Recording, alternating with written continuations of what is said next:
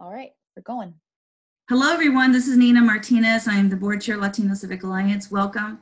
I hope you can see me. I believe you can, but I'm reading from an agenda script that I put together. So I want to let you know that right now, some of you can unmute, but the goal is to keep yourselves mute until there's time for the Q&A with the state agencies and also at the last part of this meeting with the community.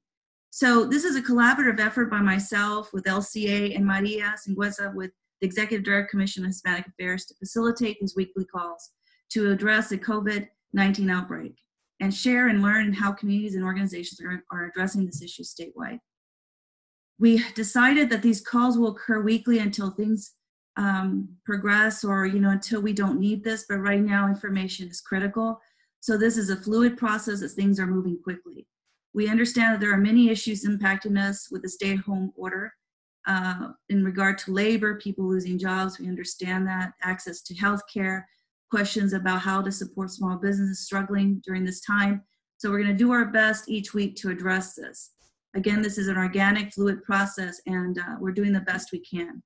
We thought it would be ideal that because many of you are doing incredible work in organizations and have your own stakeholders, this is just an opportunity to bring everyone together and help and communicate as best we can and build capacity and partnerships as possible. If either of you want to reach either myself, Nina Martinez, or Maria with CHA, you can do that at maria@hispanic@wa.gov or myself at info@latinocivicalliance.org. Thank you. Next is we understand that a lot of the questions and concerns we've been receiving is the community have more information from the governor's office and state agencies as well as local agencies. So we hope that the focus of these calls will address that. So in addition, we want these calls to get updates from the community for educational and to create solutions and again to build additional partnerships. To help achieve this, we have put together a weekly agenda. It was created by steering committee members, our partners, leaders that are all on this call. It's a collective effort. We've agreed to meet every Tuesday so that we can put the agenda together. From the meetings that we had last week and the prior, we noticed an increased need to hear from the department to address the ag issues, the farm workers that are concerned about making sure that they're protected right now because the workforce has been deemed an essential workforce. So we've invited Department of Labor and Industries and Department of Ag to update us on the state's perspective and services provided. So that being said, the reason I am saying all this is because it's being recorded. So I want to make sure that we have some context for people that listen to this recording later.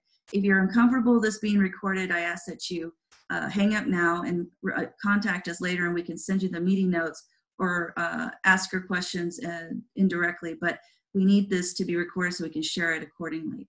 The first part of the meeting will have our state agencies again that'll speak for 7 minutes, please, if you're on the line, and then allow Q&A from the community for 10 to 15 minutes. Then we'll have an update from WASN to help us on how we can support our undocumented leaders and community members. And then the last part, we'll open it up for the community to speak. We're going to do it this time through region. So what I'm going to say is, for instance, Skagit leaders, please speak. That way we can sort of understand what's happening regionally. We're going to try this today. Hopefully it works. And then capture what the needs are in these different areas of the state. So again, at last, I want to say that Commission on Hispanic Affairs has a website. We all do, and I know a lot of us have information addressing COVID response, sharing resources. Right now, the plan is that CHA has some resources to help us to update their website with all the resources we have around the state collectively, so people can be driven to their website, or that we can link their website to ours. We're still considering this. The steering committee will talk about this on Tuesday. There's a conversation about creating a separate website that has collectively information from all of us, but it's really challenging right now. We're going to do the best we can. So why don't we start with our meeting? Maria, why don't you let us know? I believe we have Department of Labor on the line. Labor and Industries, yeah. And Labor and Industries. I keep getting that confused, sorry. So we have Washington State Labor Industries. Go ahead, and again, you have 7 minutes. And I believe that was Uriel and or Danny.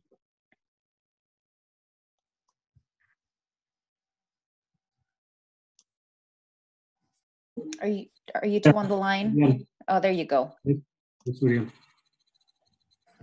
Okay, On the 2 meetings. you have 7 minutes. I only need 1. Okay, go ahead. So first of all, just to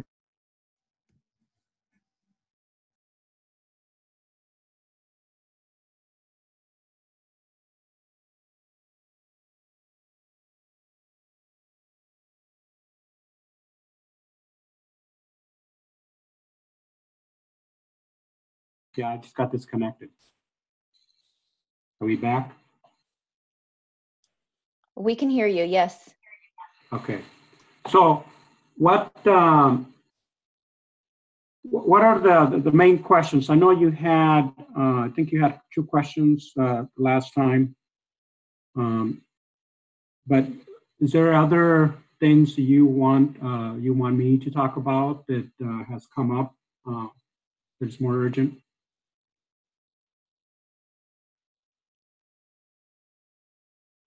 Maria, can you unmute me? Okay. Hi, Uriel.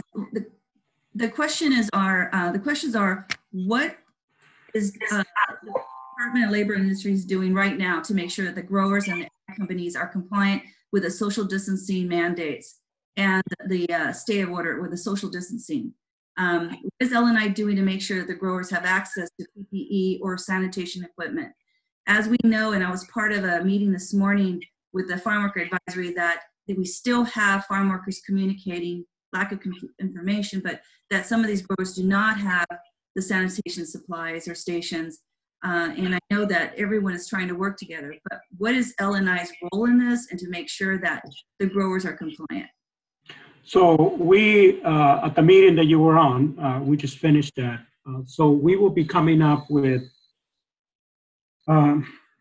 similar guidelines, but more tailored to coronavirus. We have a draft, and that'll be going out to the committee where you were on earlier this morning for them to review it. And this committee is made up of growers and is made up of advocates. And so hopefully we will get that response by Monday. And then once we have that, then we'll be issuing it out to the farmers and also letting the community know about their rights. We've already been on the radio for the last 2 weeks, actually. Every day we have 2 interviews throughout the state advising the community about coronavirus, about their rights, and that they can call us to file a complaint if they see that they're being placed in danger of work. And what that means is if they see that the employer is not following the orders from the governor in regards to distancing, in regards to sanitation, and the sanitations have already been in place forever. Those have not changed, which is now in terms of people need to be more vigilant about it. And so we have asked them to call us. We've already been receiving some complaints. We go out and investigate if it's required. A lot of times, all it takes is a phone call to the employer. Hey, did you know about this? Can you do this? So we also follow up with the person that made the complaint. And you guys need to keep this in mind that for safety and health, you don't have to provide your name to us. All we need is the address of the employer, the name of the employer, and what is the risk issue. What's going on? So for example, is it that they don't have soap for you to clean? Is that they're not following the 6-foot guidelines? All that stuff. And so people need to understand that. And that's what at the call earlier, I asked the advocates is, please tell the workers that they need to call us.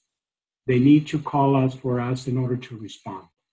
And I hear in the community all this that's going on, but until we know that we really can't do anything about it. And sometimes they may tell the community, I mean, you guys can file a complaint on behalf of a worker. You can call us. You can go online and file that complaint on behalf of the worker. So that's important. And I know that I just got off the call with the growers, and there's going to be some angst because there are some changes in terms of the 6 foot, for example. If people are living in bunks, especially for the HOA workers and things like that, or non-HOA, but where the grower provides housing, how are they going to comply with that? That's going to require more resources and things like that. So that's a discussion that the governor's office probably is going to have to enter in with the grower industry in terms of what the costs. But for our perspective from LNI, those are the guidelines that we're going to be putting forward and enforcing what the governor issued a couple of days ago or last week. Thank you, Oded. So part of the question is, I mean, when I was on the call, I think statewide is farm workers do not have access to online internet, right? The portals. It's really imperative that it's been a very effective tool to have an 800 number. I heard a call this morning that there hadn't been something set up. However, you made a statement. It was clear that LNI has that 800 number, correct? Yes. I'd like to know what that number is so everyone can document it, and we'll make sure to share it. But the purpose of that 800, because you have it staffed, correct? And yeah. You have people that speak Spanish. So workers could be notified through the radio media. I assume that's what you're doing. And if not, more aggressive to let the radio stations know and the media, and also organizations to help you message that they can call at 800 right now. And that's what we're doing. And I think some of the organizations who probably on this call are already receiving my messenger documents that every time we produce something, I've been sending it to everybody. And that includes, and of course on the radio, yes, that's the number that we give out every single time. And we ask the radio stations to please help us with that. What's the number, Udia, please? And it's 1-800-423-7233. Okay. 7233? Yeah. So 1-800-423-7233. All right, Thank you. I do want to let everybody know that it is also that 800 number is in the chat box, and we will capture that and put it in the notes. Thank you. All right, why don't we move? Nina, if you're done, we can go ahead and move to Department of Ag, and then we can open up for questions, the community for both agencies. Okay? So we have with Department of Ag. Good afternoon. This is Ignacio with the Department of Ag. Hi, Ignacio. Hi. So I'm not sure whether some of you are aware, but we do receive a lot of calls that relate to workers and workplace conditions for the workers. And I just wanted to make it clear that, WSDA's role is to regulate food safety laws. So anything that has to do with food, of course, we're going to be enforcing those laws and those rules. Now, where we do handle labor-related issues is when we provide training, or when we go out and do what we call worker protection inspections, and those are related to pesticides. So anything that has to do with pesticides and workers, that's where we will be involved. We do have inspectors going out there to food warehouses, to food processing plants. So you will see them. They are receiving questions about, their workplace safety, but they refer them over to the Department of Labor and Industries or the Department of Health. So as far as what we're doing, obviously we're complying with the governor's directive to do safe distancing. So although we are doing classes on pesticides training, although we are doing compliance checks at farms, we are still complying with the safe distancing, and we will continue doing that throughout the pre-harvest and harvest season. So I hope that helps. We did send out some information to the industry to remind them about the food safety laws, and we do have some information in Spanish. And I think I shared that with a lot of folks on the call right now. And then we also just reminded the industry that, you know, they are responsible for complying with the governor's orders as far as, you know, the safe distancing and making sure that they're looking out for the workers, not allowing them to have, you know,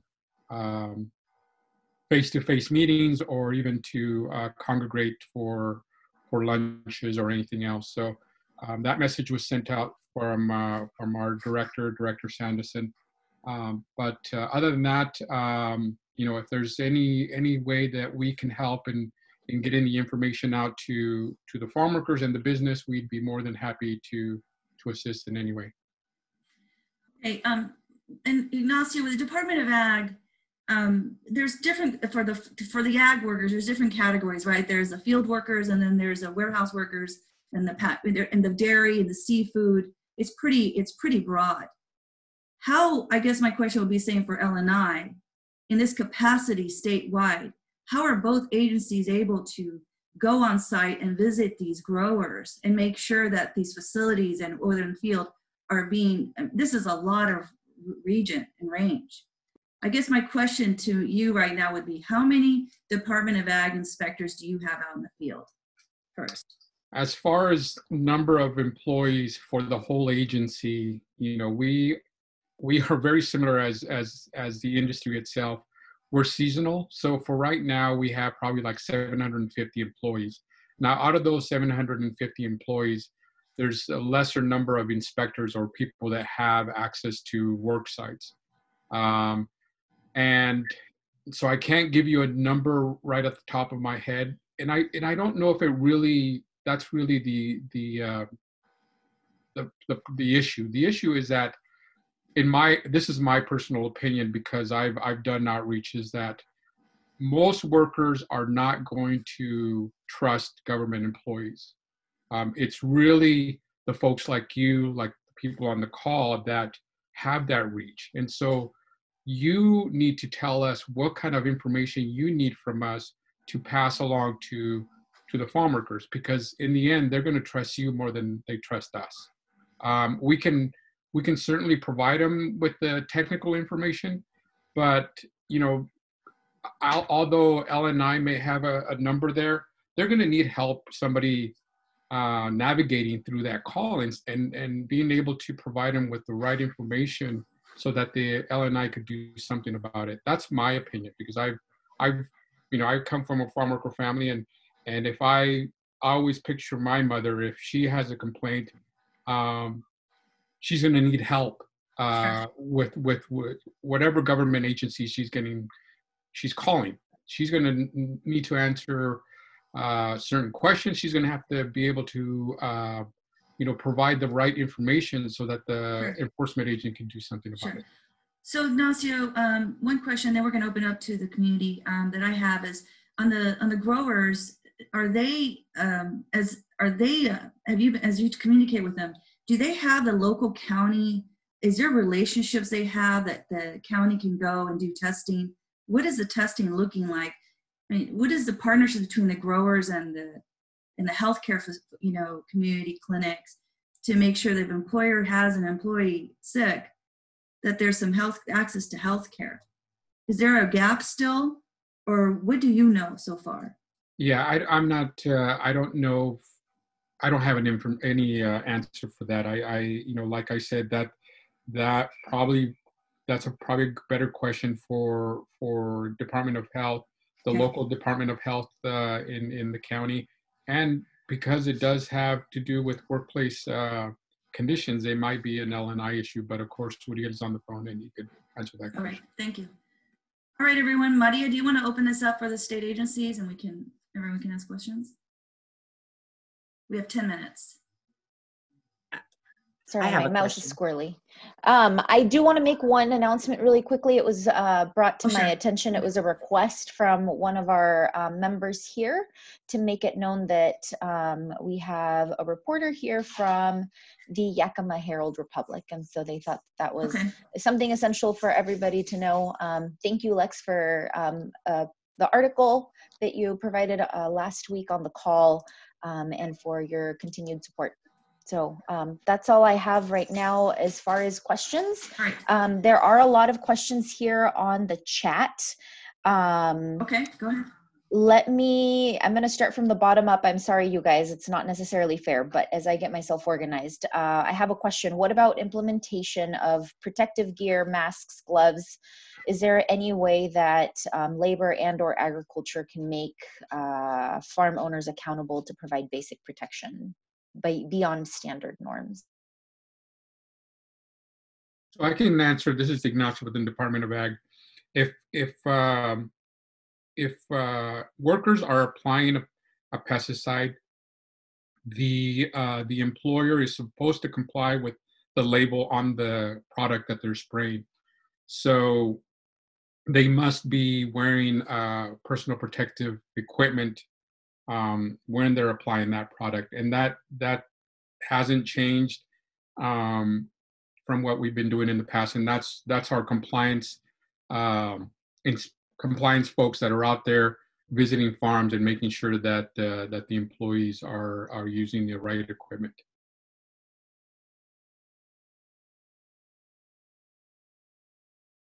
I mean, from L&I, I mean, we're kind of in the same thing. I mean, the regulations that exist in regards to what protection equipment is required for the job.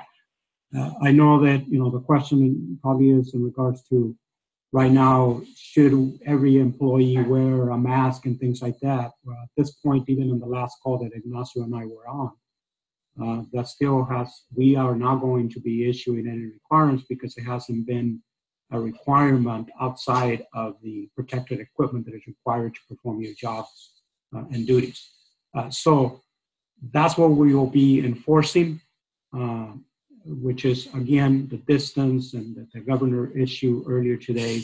There has been a question in terms of availability. At this point, the farmers or the employers are responsible for obtaining that equipment. There is a bigger question right now with the governor's office in terms of if there's a shortage and things like that, how are those supplied? But I think that's bigger than Ignacio and I can answer here. Thank you. There's another question. I think a lot of the questions on the chat box have been addressed. Send me a ping if you have a specific question. There's another one. We are hearing that farm workers do not have access to water to wash their hands. They're being told to bring their own water. Well, that is, again, if they can call us, they're supposed to be, those are part of the regulations. Ignacio, I mean, part of that has not changed. That's been always part of the regulations. So that's a complaint that they can call that 1-800 number to us, and we will follow up on it. Again, please, you know, people are always concerned of how fast we're going to respond. We are required by law to respond to every complaint that we receive within 24 hours. Thanks, Uriel. I just cut somebody off, so sorry about that. Go ahead.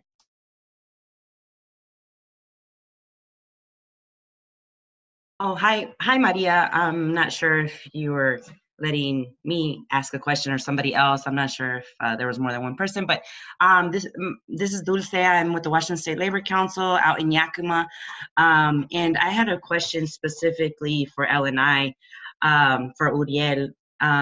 There are very few changes happening in the warehouses for the workers, but one of the most consistent changes that has been happening is during lunchtime, where workers are being told that there can only be 2 or 3 workers per lunch table. That means that the rest of the workers are not actually eating lunch in the lunchroom, and they're being told they have to go outside and eat lunch. In the cases where the parking lots are close enough, they're able to walk there.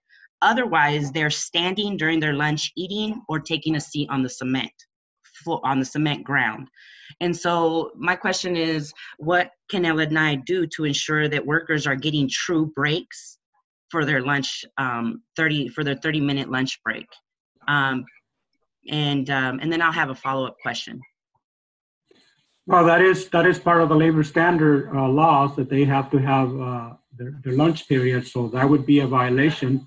and they could call us and report that violation. In terms of where the facility and things like that, I mean, that's going to be part of our regulations or expectations that we issue later on. But again, it's going to be up to the employer. The employer's expectation is to keep people separated. How they do it, it's going to be up to the employer. And so it sounds like that employer is actually following some of that, and probably alternating lunch times, things like that, a whole bunch of other options that they can probably utilize. But we're not going to dictate to the employer how they can comply with that. So while I understand it's important not to get into the weeds too much, there still is an expectation by L&I, correct, that they have to comply with the break laws, right? The break time laws? Yeah, yes. So when we, so in order to have more attention drawn to that, L&I expects that workers will call to make a complaint, and the follow-up process. Can you explain what that looks like? Because in most cases, people want to remain anonymous because, as we know, many people will not qualify for the stimulus paycheck.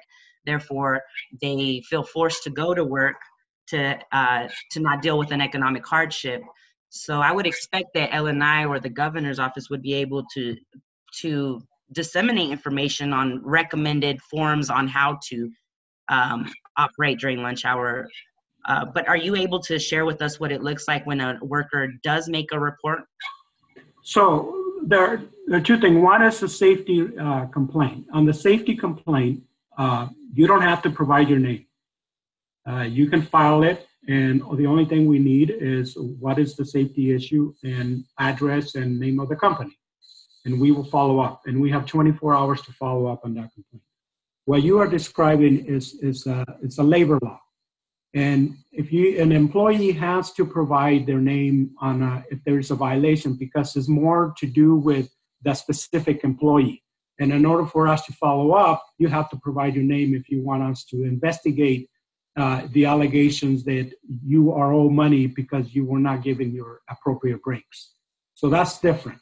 Part of it, I would still encourage employees to call. Maybe it's a safety issue. And then we can follow up. But that's the part of it right now that unfortunately the law doesn't allow us for employees to file a complaint on a wage an hour because it's particular to that employee. We need the name.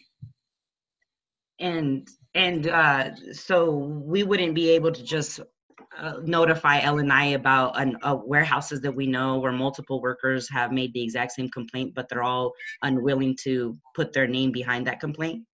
You wouldn't? Does L&I take action? You can call us. You can call us, and we will then have a conversation in terms of how we can. Sometimes it's just when we get a lot of concerns like that, we will take some appropriate action and visit the site, depending on the allegations. But again, the expectation that we're going to take, because we need at least somebody to put their name on if it's a wage and hour issue. If it's a safety issue, we don't need the name. If it's a wage and hour, we need a particular person, employee name. Okay. Thanks, Uriel. Dulce, I'm happy to connect both of you guys offline. So if you send me your email via the chat box, you guys can continue asking some clarifying questions. Rodrigo, Maria, can I ask something? Go for it. Thank you.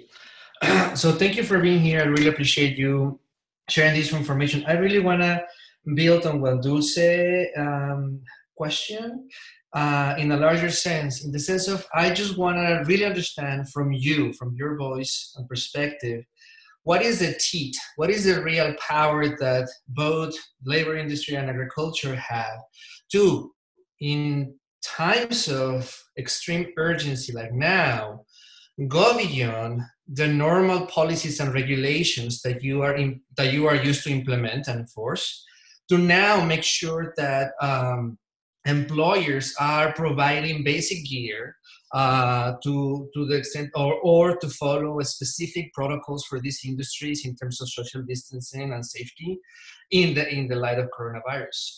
Because other than, I really want to get a sense from that, because one example is just in terms of like the lunch breaks, and that is just one small part that is just very representative of the rest in terms of like to what extent you actually have power. What I'm going at is that this is a unique circumstance that claims for a lot of like top-down information to come and make sure that it's enforced by the employees in a population that is extremely vulnerable. So where is your take there? Where are you standing really in terms of like adjusting your policies and bureaucratic organization to this reality? Ignacio, you want to take the first shot? Sure, I can take that, and I appreciate the concern, and we are in a time right now where we need to be a bit more flexible. Unfortunately, we still have to stay within, I guess, to use a term that's being used a lot, is stay within our lane as far as what our jurisdiction is. That doesn't mean that we can't partner up with other organizations, other agencies, and with anyone to really get the word out about worker safety. And that's why, I'm more than happy to work with anyone, and that's why I'm on this call to get ideas, get information from you to really see what else can we do within our, what our purview, I guess, what the government, what the state of Washington tells us to do. And at the same time, we have to respect the other agencies. The other agencies that have jurisdiction over workplace standards, or have jurisdiction over human health, or have jurisdiction over things that we don't have. So we have to respect the agency, and we also have to continue to abide by what the law says. So, but that doesn't mean that we are totally shut down and saying, well, you know what? We never really did that kind of work in the past, so we're not going to be able to do it now. No, I think right now we are open to any ideas as long as it stays within what we are tasked to do. Yeah, and from our perspective, I mean, like for example, the orders that have come down from the governor, there's been a lot of questions. Are those orders enforceable? Things like that. And I think the governor has even yesterday come out that in terms of the businesses that are continuing to be open, that he's going further in terms of how to make sure that they stay close, that they're not the ones that are not essential. But for us, I mean, I second what Ignacio said. I mean, we just cannot make up law just because we have this, unless we go by what the legislators have put on of what we were supposed to be enforcing. Within that, in the last meeting that we had earlier today, we at LNI are going to be pushing the limits in terms of what we can enforce to ensure the workers are being protected, to ensure that they are not being put in danger. Working with workers who are sick, not following the distance orders, making sure that they have proper washing and things like that. But those regulations have always existed. And so we are going to just be enforcing and making sure that people actually know that they can call us at the 1-800 number so we can follow up and either advise the employer in terms of they know, or actually do an investigation, do an inspection. And part of that, there's expectations that we're going to have of the employers. And in that inspection, if we find that they are failing some of those expectations, there will be a citation. And part of the citation is many times fines for the employer if they fail to comply within a certain period of time in correcting those safety violations. Thank you so much. I appreciate it. And thanks for pushing. All right, Maria, this is Nina. This is Nina, everyone. Do we have any more questions on the chat box? I'd like to have a speaker. I have a question. It's regarding safety. Sure. So another couple issues that continue to come up, and this is in the fields. My previous question was for warehouse workers, but this is farm field workers. A couple of things have been happening. In some instances, there are now supervisors watching how much toilet paper is being used in bathrooms, which is extremely difficult, particularly for female workers. And so I think that if that's happening and that's a widespread practice, that needs to stop. And that wasn't happening previous to this crisis. And then also, secondly, is there a required list or some information that's being shared with the agricultural employers about required cleaning material that must be found on site, and instructions being very clear around what must be on site? Because right now that is not happening, and there are places where folks don't even have soap in the bathrooms, much less know where cleaning supplies are at.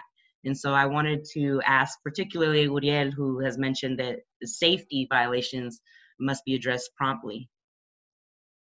Yes, and like I said before, I mean, those are required. I mean, they've always been required. So yeah, if there is a violation and people feel, I mean, part of the materials of having to have the cleaning materials and things like that.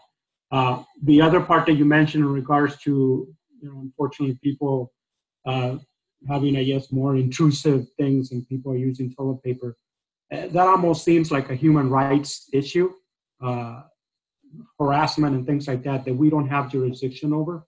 But in regards to the safety, making sure that there's the cleaning supplies, making sure the bathroom is clean, all that stuff, all that we have jurisdiction. And if people feel that that's happening, like I said, you can call us, the worker can call us, file a complaint, give us the address, and we have 24 hours to follow up on that. So is there any effort to have a proactive approach, one that is putting information out into this industry without it all being complaint-based driven? That's been the practice. I mean, part of us issuing along, and Ignacio can talk about what the efforts from Department of Ag, but yeah, that's always been, we issue, for example, the new requirements, we will be issuing that to them, sending to all the employer lists that we have, reminding them of the changes, if there's any changes. But these expectations are nothing new. Every employer should already have these expectations, because we do on-site inspections. They're unannounced.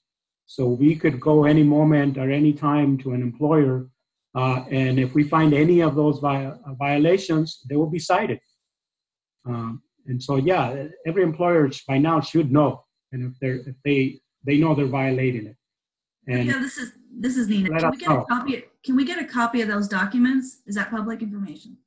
Well, I mean, once, like I said, we will be sending that out probably next week once we get everything okay in regards to the expectations. Okay.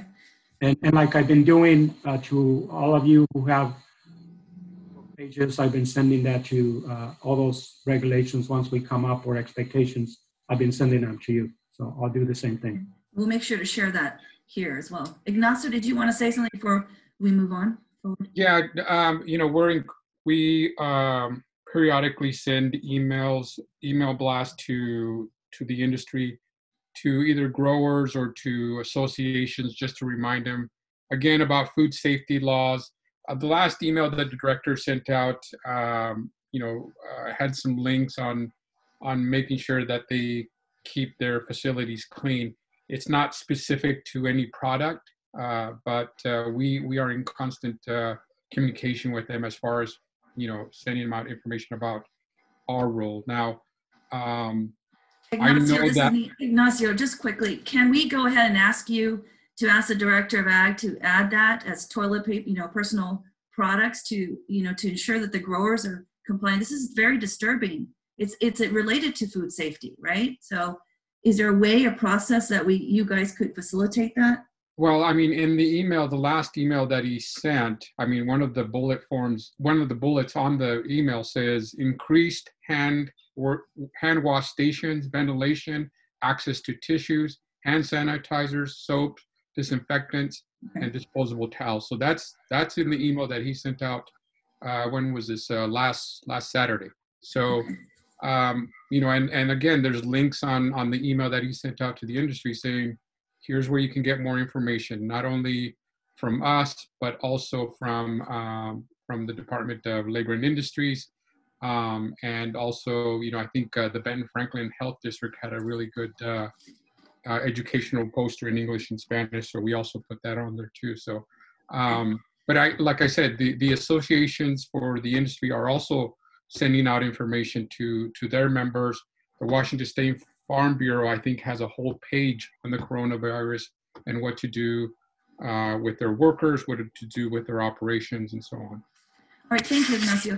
I'd like if everyone, Maria, I don't know if we have more questions from state agencies, but I'd like, in respect for time, we wanted to have Wasson update us, a quick update on what efforts are doing to help our communities.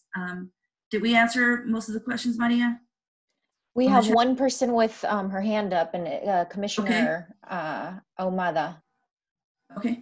Can we, go ahead and unmute you. Oh no, why is it not letting me? You guys, this is when technology fails us. Okay, Anita? Oh, you know, part of my question or observation was actually addressed by Ignacio and Uriel, but I typed a message a little while ago. This is my first try on Zoom, so you forgive me if I am not an expert yet. In regards to the needs for safety of the workers in the warehouses, I have gotten some telephone calls, and I did have a conversation with Rodrigo the other day to see what we could do about it, and I actually gave him Ignacio Marquez's name, etc.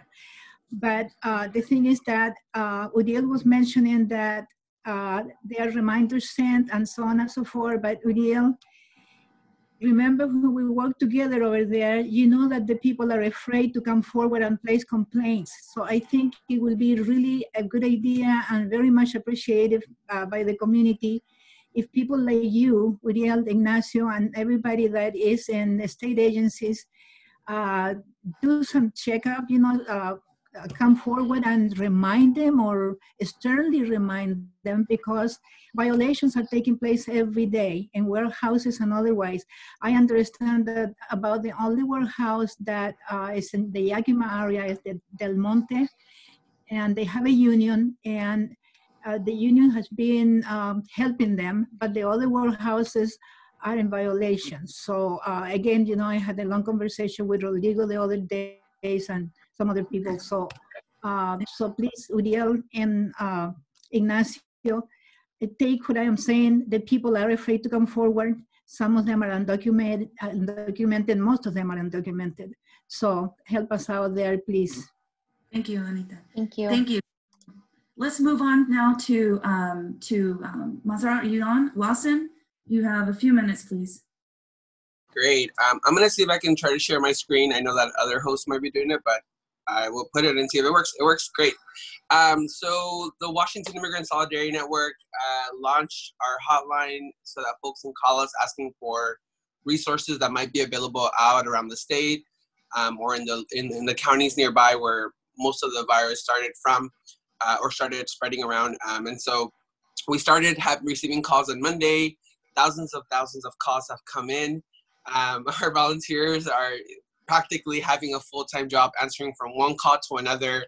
And one of the things that we've learned from the hotline of people requesting access to food, access to rent, you know, the major things that people are right now asking for support in is rental assistance, and it is access to food. And just thinking about that has been really challenging, the fact that our communities are facing hunger right now because of this pandemic, right? So just let that sink in. The other thing that we learned in terms of just like the first day is that most of the calls are coming from King County, Snohomish area, which kind of shares a little bit about how long has each county been in quarantine, and we can foresee on when this quarantine continues how the need will rise in other parts of the state, in the realization that other parts of the state are not equipped with county councils with county commissioners to be able to aid communities the way that the west side of the state typically tends to do. And so part of our work right now is to do the advocacy so that those local governments are intentionally setting up resources for communities. I shared on the chat box one of the major resources that we're directing people to. United Kingway launched a rental assistance fund. It is a Band-Aid solution, knowing that there's a bigger need than there's actual resources for. I know that we have Senator Saldaña on the line and other amazing elected officials, and so I really encourage folks to continue thinking of a state-funded program assistance to support people with rental assistance, specifically in access to food as well. And so those are the major things that we just wanted to share out to folks, that folks can start calling the hotline. The number's right there on the screen, 1-844-724-3737. And there will be someone who speaks in their language, helping them navigate the resources that are available. Primarily right now, I think the major thing that folks should know regarding getting access to rental assistance, that people are being asked to get that late notice payment. And so then they can submit that as a form of verification to then get access to get on the line to pay for their bills. Unfortunately, none of the funds have yet come out to say, this is how we're going to distribute the funds. We still don't know. The other thing that I wanted to share regarding other funds that we're organizing around the state is that the Northwest Immigrant Rights Project, WISN, and Washington Dream Coalition launched a fund last week, primarily intentionally focusing it on the fact that folks outside of King County won't have the same level of local government support, and really focusing that fund on statewide support for other counties that might not have that access to support. Thus far, in I think the last 4 days, we've fundraised over $100,000 just from individual donations. In addition, we are speaking to a little bit of large dollar funders, such as the Satterberg Foundation and other foundations that we all are in relation to ask them to pour in support for our undocumented community statewide. And we've been receiving sympathetic support. And so the thing that I want to share to this particular group is that if you want to be part of this fund as a partner to this fund, you're more than welcome to reach out to Paul Quiñones, or you can reach out to me, and I will make sure that we are able to connect you so that your logo goes into that fund, and that you're able to activate your list of networks, so that we're all essentially building a collective fund around the state. Yeah, I mean, right now what we know is that the need will be bigger than what we actually have available, and we're still looking for state leadership to really create a program for the state for people to really be able to get through this moment. Okay. Thank you so much. Thank you so much, Montserrat. Why don't we now, since we're limited time, we have 10 minutes. Let's open it up to the community. I know there are other issues that we may want to share within our community here, our leadership here. So I thought that we would start with maybe more in the rural areas of Skagit. Any leaders in Skagit that would like to share any comments, things that you're seeing there, things that we should know about? Let's start with Skagit area, the counties within that. Welcome. This is Enrique. Hi, everybody. Thank you for being on here and supporting each other's work. So I live in Mount Vernon, Burlington, Sedgwick area, and it's crazy. We have like 140 cases already detected, and it's very alarming. A lot of information is coming around, but there's still a lot of information that needs to go out to Mixteco, Triqui families in their language. Also, we're really connected with the school districts with their lunch program. They're doing a fabulous job. One of the things that's a lot of districts are doing also is childcare. But the big question is, how do we get school districts to also qualify farm work as an essential, well, it is an essential job, right? But also taking our farm worker family kids into the daycare programs. So that's a big work that we're trying to figure out. Also, I got a call last couple of days by a local farm worker agency, actually by farm workers that work for a farm worker agency, and it's been pretty crazy. So farm workers are saying that they found out within themselves that a local farm worker was detected with coronavirus, but the employer did not tell the farm workers anything or their guidance or next steps. So the farm workers were freaking out. They ended up not going back to work in these last couple of days. The only thing that they were told by their employer is that that they could take PTO off for 2 weeks. That's if they had PTO. Non-paid time off, but not employment because they're essential workers and that there's work available still.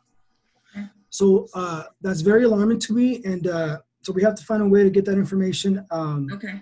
the Department of Ag and Okay, we'll add that LNI. too. Okay, we'll add that to get the state agencies give us more clarification. Okay, is that it? Perfect. Anyone Yeah. anyone from Whatcom County area that wants to share? All right, let's move to Grant County, the Wenatchee area. Anyone from that area region want to say anything?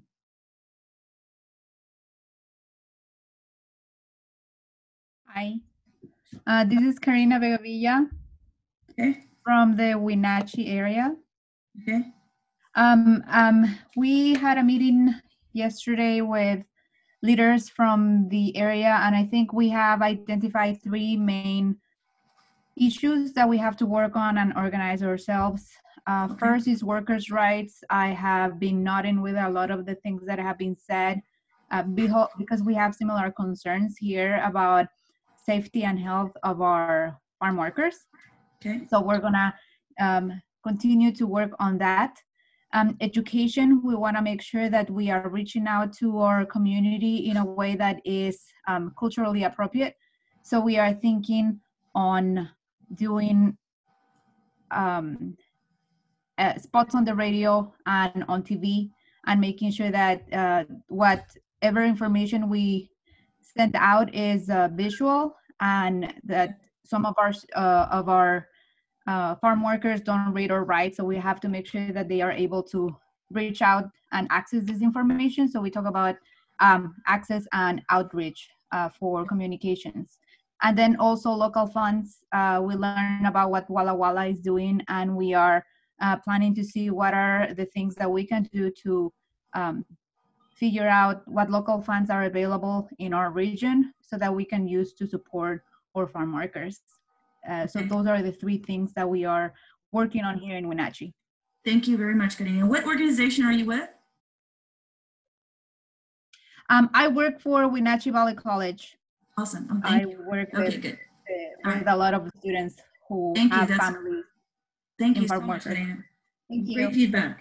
Let's move to, if we don't have anyone else from Grant County area, Wenatchee, let's move to Yakima. And please, 1 minute, if you can speak, update us on what you think or what needs are there, anything that we haven't discussed on this call. Benton, So you want to go at it, or let's go. should I start?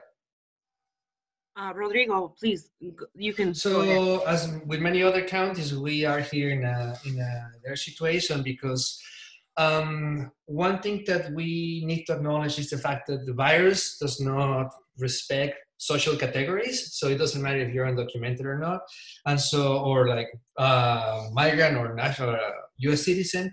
And so in that sense, what we feel is that the discussion at the level of Olympia has not really being grounded in the reality of communities like migrant worker communities.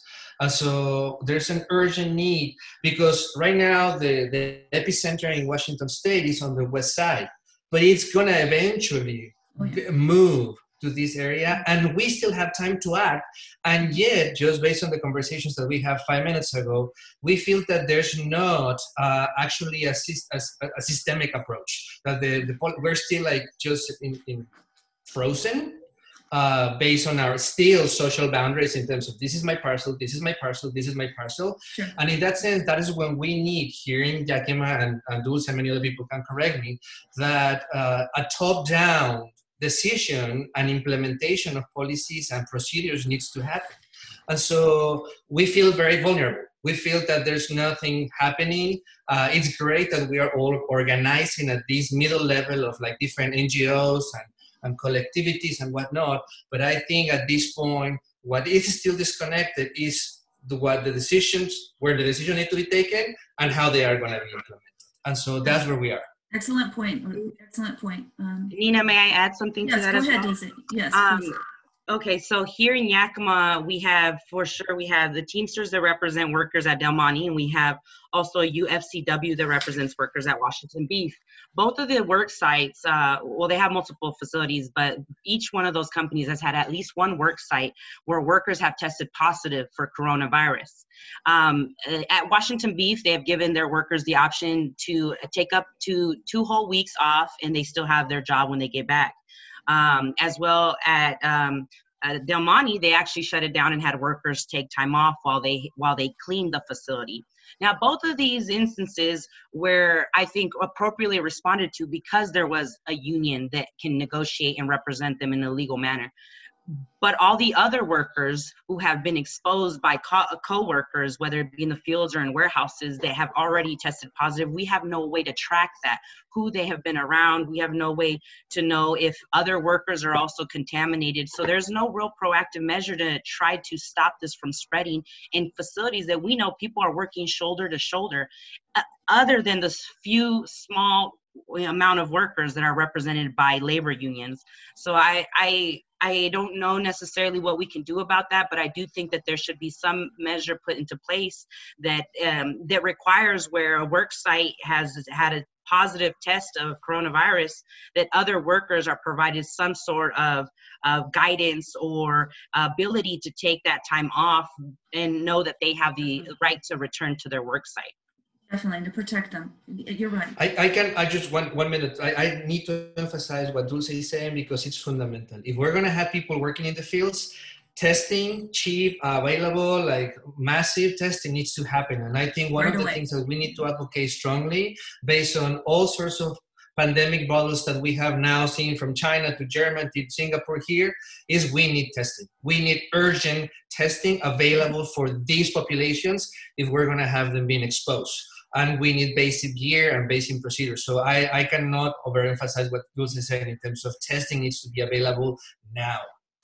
You're right, and collectively, as the leaders that we are, we have a strong voice, and we're going to have to work together to be louder and louder to make sure that our communities are safe. You're right, and we're going to have expectations and hold our government accountable. We have to do that collectively. At the same time, create solutions, working with them. So.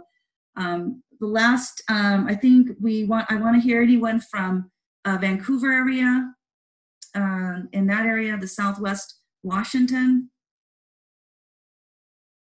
before we close with King County. Anyone else in the rural areas? I really would like to hear more that I've missed. This is Enrique. One thing that I forgot to mention is the Emergency Pay Sick Leave Act in response to the coronavirus. How do we know that the farmers and the farm workers know what it is and that they can actually, because of the law, take the time off and be paid? Okay, thank you, Enrique. Anyone else in the rural areas before we move to King County and close?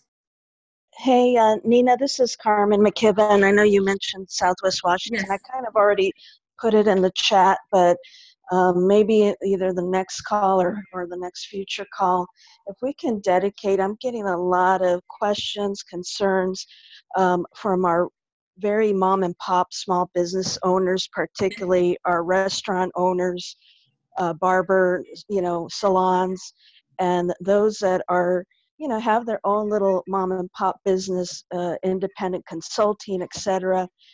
And, some of them are also immigrants or undocumented. So there's a lot of questions flowing around from the perspective as an owner, as well as how to support their workers, because right now it's a nightmare going through ESD to file.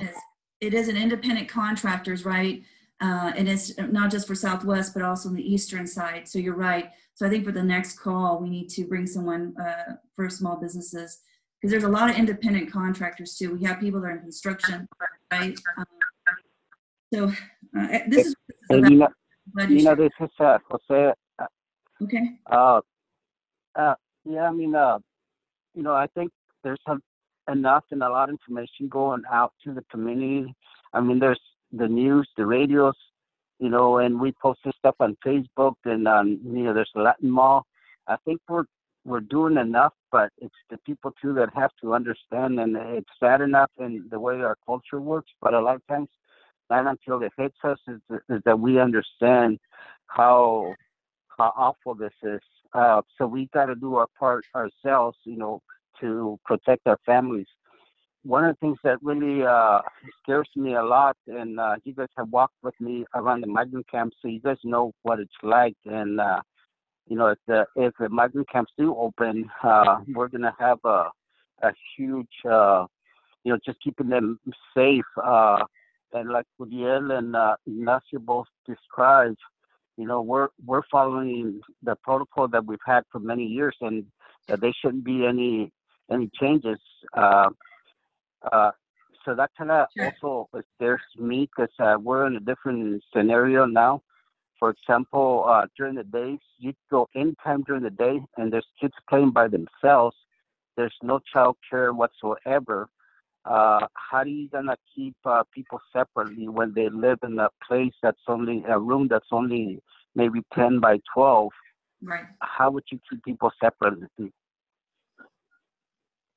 No, I think, thank you, Jose. And I think childcare is another thing that's come up on the press. Maria, maybe you could summarize what you heard, but thank you, Jose. And everyone, Jose works with Catholic Community Services out of Skagit. So thank you, Jose.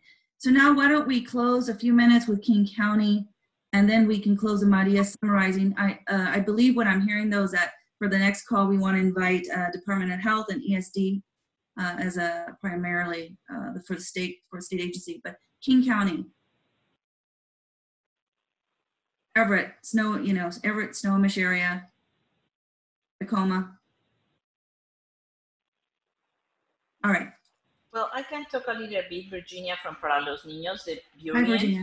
Hi, just I want a quick update. We are we're receiving many difficult phone calls regarding just the scared to they don't have how to pay rent. And I am very frustrated because even though we receive some funds, we cannot use those funds in other people that are not our families, and not because we don't want, it's because already our families are a lot families that we cannot reach out of our families. So we are just trying to give information regarding other people that accept that is helping with rent assistance, but in the same time, we have many of our families are undocumented, and in King County, the Latin community, so we need to really work out to have more money for other organizations that are doing the efforts to have this money. And if I cannot do it because I don't have enough money, or I cannot serve certain community, we can definitely direct them to other ones that have other money. But I think we need to continue trying to these organizations that are doing rental assistance for undocumented people. We really need to try to more money is put in there for more efforts. Thank you, Virginia. Thank you. Anyone else? Hi, Nina. This is Julieta Crosby. Hi, Julieta. For the Snohomish County, what I can say is that's kind of nice that we have all this information, but everything is in English and it's too hard. We try to translate. I do. People that live here, they do. So how we can combine between CHA and your organization we don't have to invent the wheel. There's a lot of information already, and we can pull out and maybe translate and do something in Spanish. And on the other hand, there are many people also across the Washington state, they are not able to read and write in their own Spanish. So how we can make maybe a visual thing, something that is not so saturated that the people can understand, something simple. So I'm worried about that because what we do is maybe overwhelming at the same time. And maybe it's kind of nice to redirect only in one side to have all that information. Thank you. Right, and I agree with you. And everyone, one of the questions this is our third week, I believe, a call about having these calls in Spanish too, something the steering committee, I am going to propose to the steering committee to talk about this. And Julieta, include you in that. I'd like you to be part of that call on Tuesday, so we can create some solutions to help with that. Courses in Spanish from all the different agencies. And my God, it gets confusing, honestly, about there. I know with good intention, but how do we centralize this information to get out to all these rural areas that really need it, right? And making sure that our media and Spanish media partners are communicating that. This is a big challenge for us. And interpretation is always a big pet peeve of mine, because you'll see with all good intention, a lot of these documents have not been converted in Spanish. So let's address in our steering committee. Anyone else in King County before we summarize this meeting? And This is Jimmy Mata. Mayor Mata. Yeah, how you doing? I'm actually organizing through Empresarios Unidos and obviously board member of LCA, a meeting in Spanish for owners only. So this will be owners of businesses, and I've been talking to King County. I haven't talked to Mayor, we're having, Jimmy, I'm hearing you. Can you hear me now?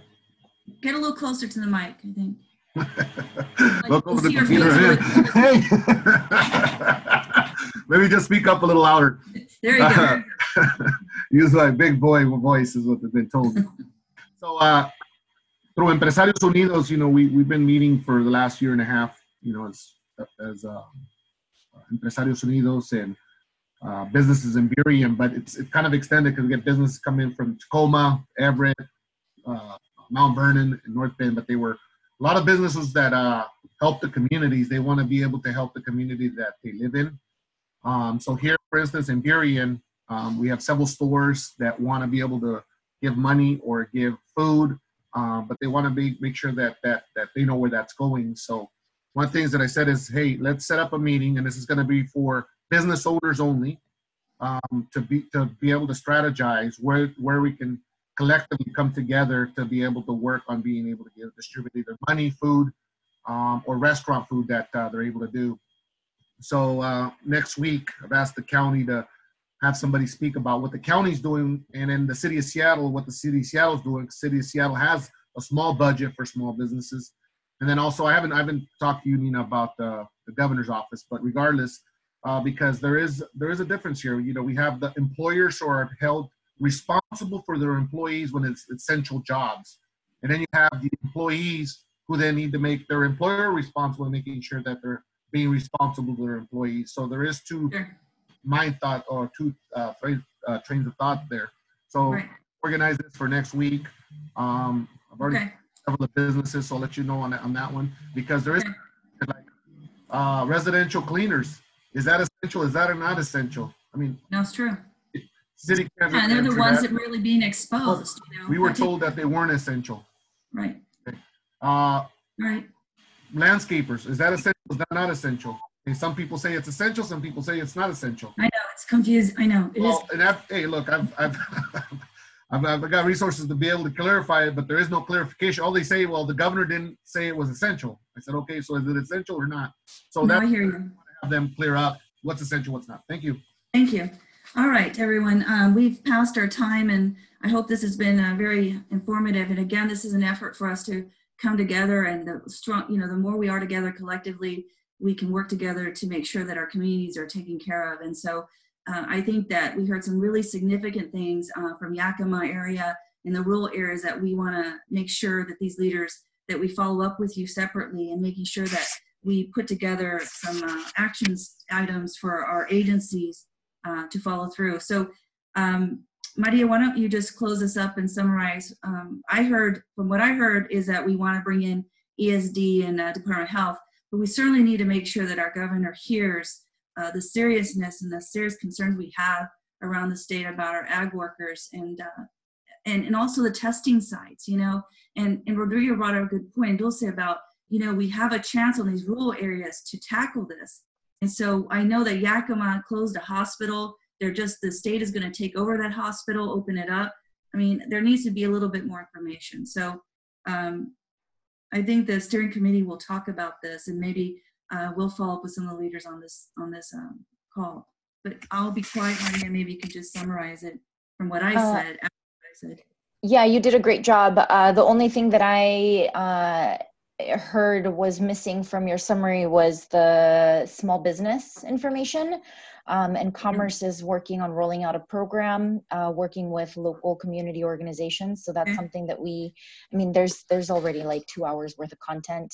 And there was one other, the H2A advisory committee action items that have gone through from the letter that was sent out 2 weeks ago.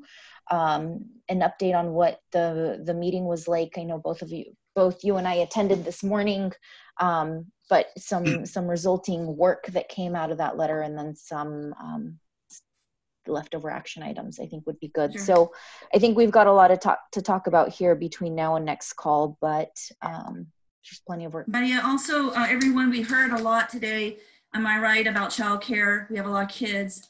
You know, what are we going to do about these kids, especially with the harvest? We also know that the state is still planning to bring the H-2A worker. Last year we had 25,000 and they're expected to come in May. And so, I mean, the big question is bringing, not only are we having issues with our domestic workforce and taking care of them, making sure they're protected, looking at the guest workers coming to our state of Washington. So I think, you know, but that ties into childcare too. A lot of our farm workers need help right now. And then last is the interpretation documents. And I just did want to just close with this, which we didn't talk about. There's been a lot of conversations about whether farm workers need a document with them to work to show they're essential worker. And Maria, I mean, I can say what I've heard from the governor's office very clearly. They do not need a document, okay? I know that the construction workforce, the construction industries did that because they wanted to make sure their workers were protected. I don't want to get into that because I know that was their priority, and they have unions and they have resources to do that. But for farm workers, it is our understanding, everyone, that they do not have to carry a document. In a lot of ways, there's been a lot of concern about these documents because we have people that are afraid to begin with having kind of validations of information about themselves to begin with. That being one issue. The other issue that we've been hearing, that law enforcement has been creating these stop stations and stopping community members. Right now, this is not martial law. The governor's been clear that, and that what I've understood is that the law enforcement has been communicating that they're not doing that. If this is happening, though, we need to know about it. So I want to be careful that we're making sure we're sharing real information and not rumors. And if it is real, that we need to know about it. So if any of you have information that this is existing, especially in the rural areas, in the sheriffs or the police, if there's any kind of action like that, please email us. But right now, Maria, is it true that they need essential document, the farm workers need a document? Not at all.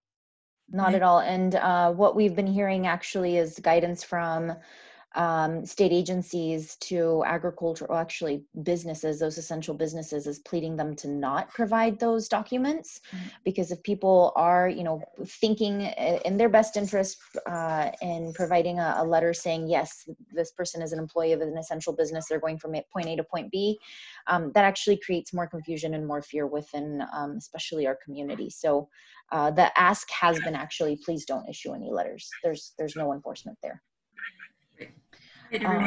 Yeah, okay, so we're... Maria? Yeah. This is Diana from Roulette. Can you make a copy of the chat box and send it out or make it available? Sure, we can do that. Okay. Does everybody want that? I'm seeing nods, so, okay. Yeah, so... Okay. Nina, may I make a comment? This is Carlos Jimenez out of Redmond. Sure, just quick, Carlos, we're gonna hang. Sure, I understand that part. It just, you know, we've been having some visits from workers from field workers from Monroe to Carnation. You know, it's been a little confusion for them, and also once again the landscapers in this part of East King County from Medina to Woodinville, they are asking a lot of questions. Is the job essential? That's what I heard from you guys right now. Domestic workers out of Medina, Redmond, and Mercer Island, Bellevue are asking, what do they do? It's getting chaotic right here on this part of King County. We do have agencies like HopeLink and Catholic Community Services, but the last thing that I heard this morning for a couple of people that I talked to outside the Centro, it's, do I need documents to get tested? Do I need to be legally in the country to be tested? So there is some confusion out there. We say, you know, but I like to continue being in contact with these calls because we get a lot of people at the Centro on and off, talking, phone calls, and stopping by. So anything, any information that you guys can send for testing, okay. Yeah, for testing, it'll be great. That's excellent point, Carlos. Thank you. Thank you, everyone. Thank you. So on behalf of our community network here, thank you. And we will send the meeting notes. So Maria, Chao, we're creating the notes and we're gonna email them. I wish there was a way that we could, we'll try to figure this out, how to email it to everyone on these calls. And maybe add Maria to Commission Hispanic Affairs to the website is an idea. Dina, this Uriel, you mentioned something, if I want to stress more, that it is important for you all to help us in regards to the rumor mills. Right. It will make it really hard for the agencies to appropriately respond to really the critical areas if we are getting a whole bunch of calls and really it ends up that it was just a rumor. Thank you. If you guys can help us with that, that would be really great. All right, everyone. Thank you. So everyone, thank you so much for being on the call, and we're going to send the minutes out, and our next call will be next Thursday. Thank you. Thank you for hosting.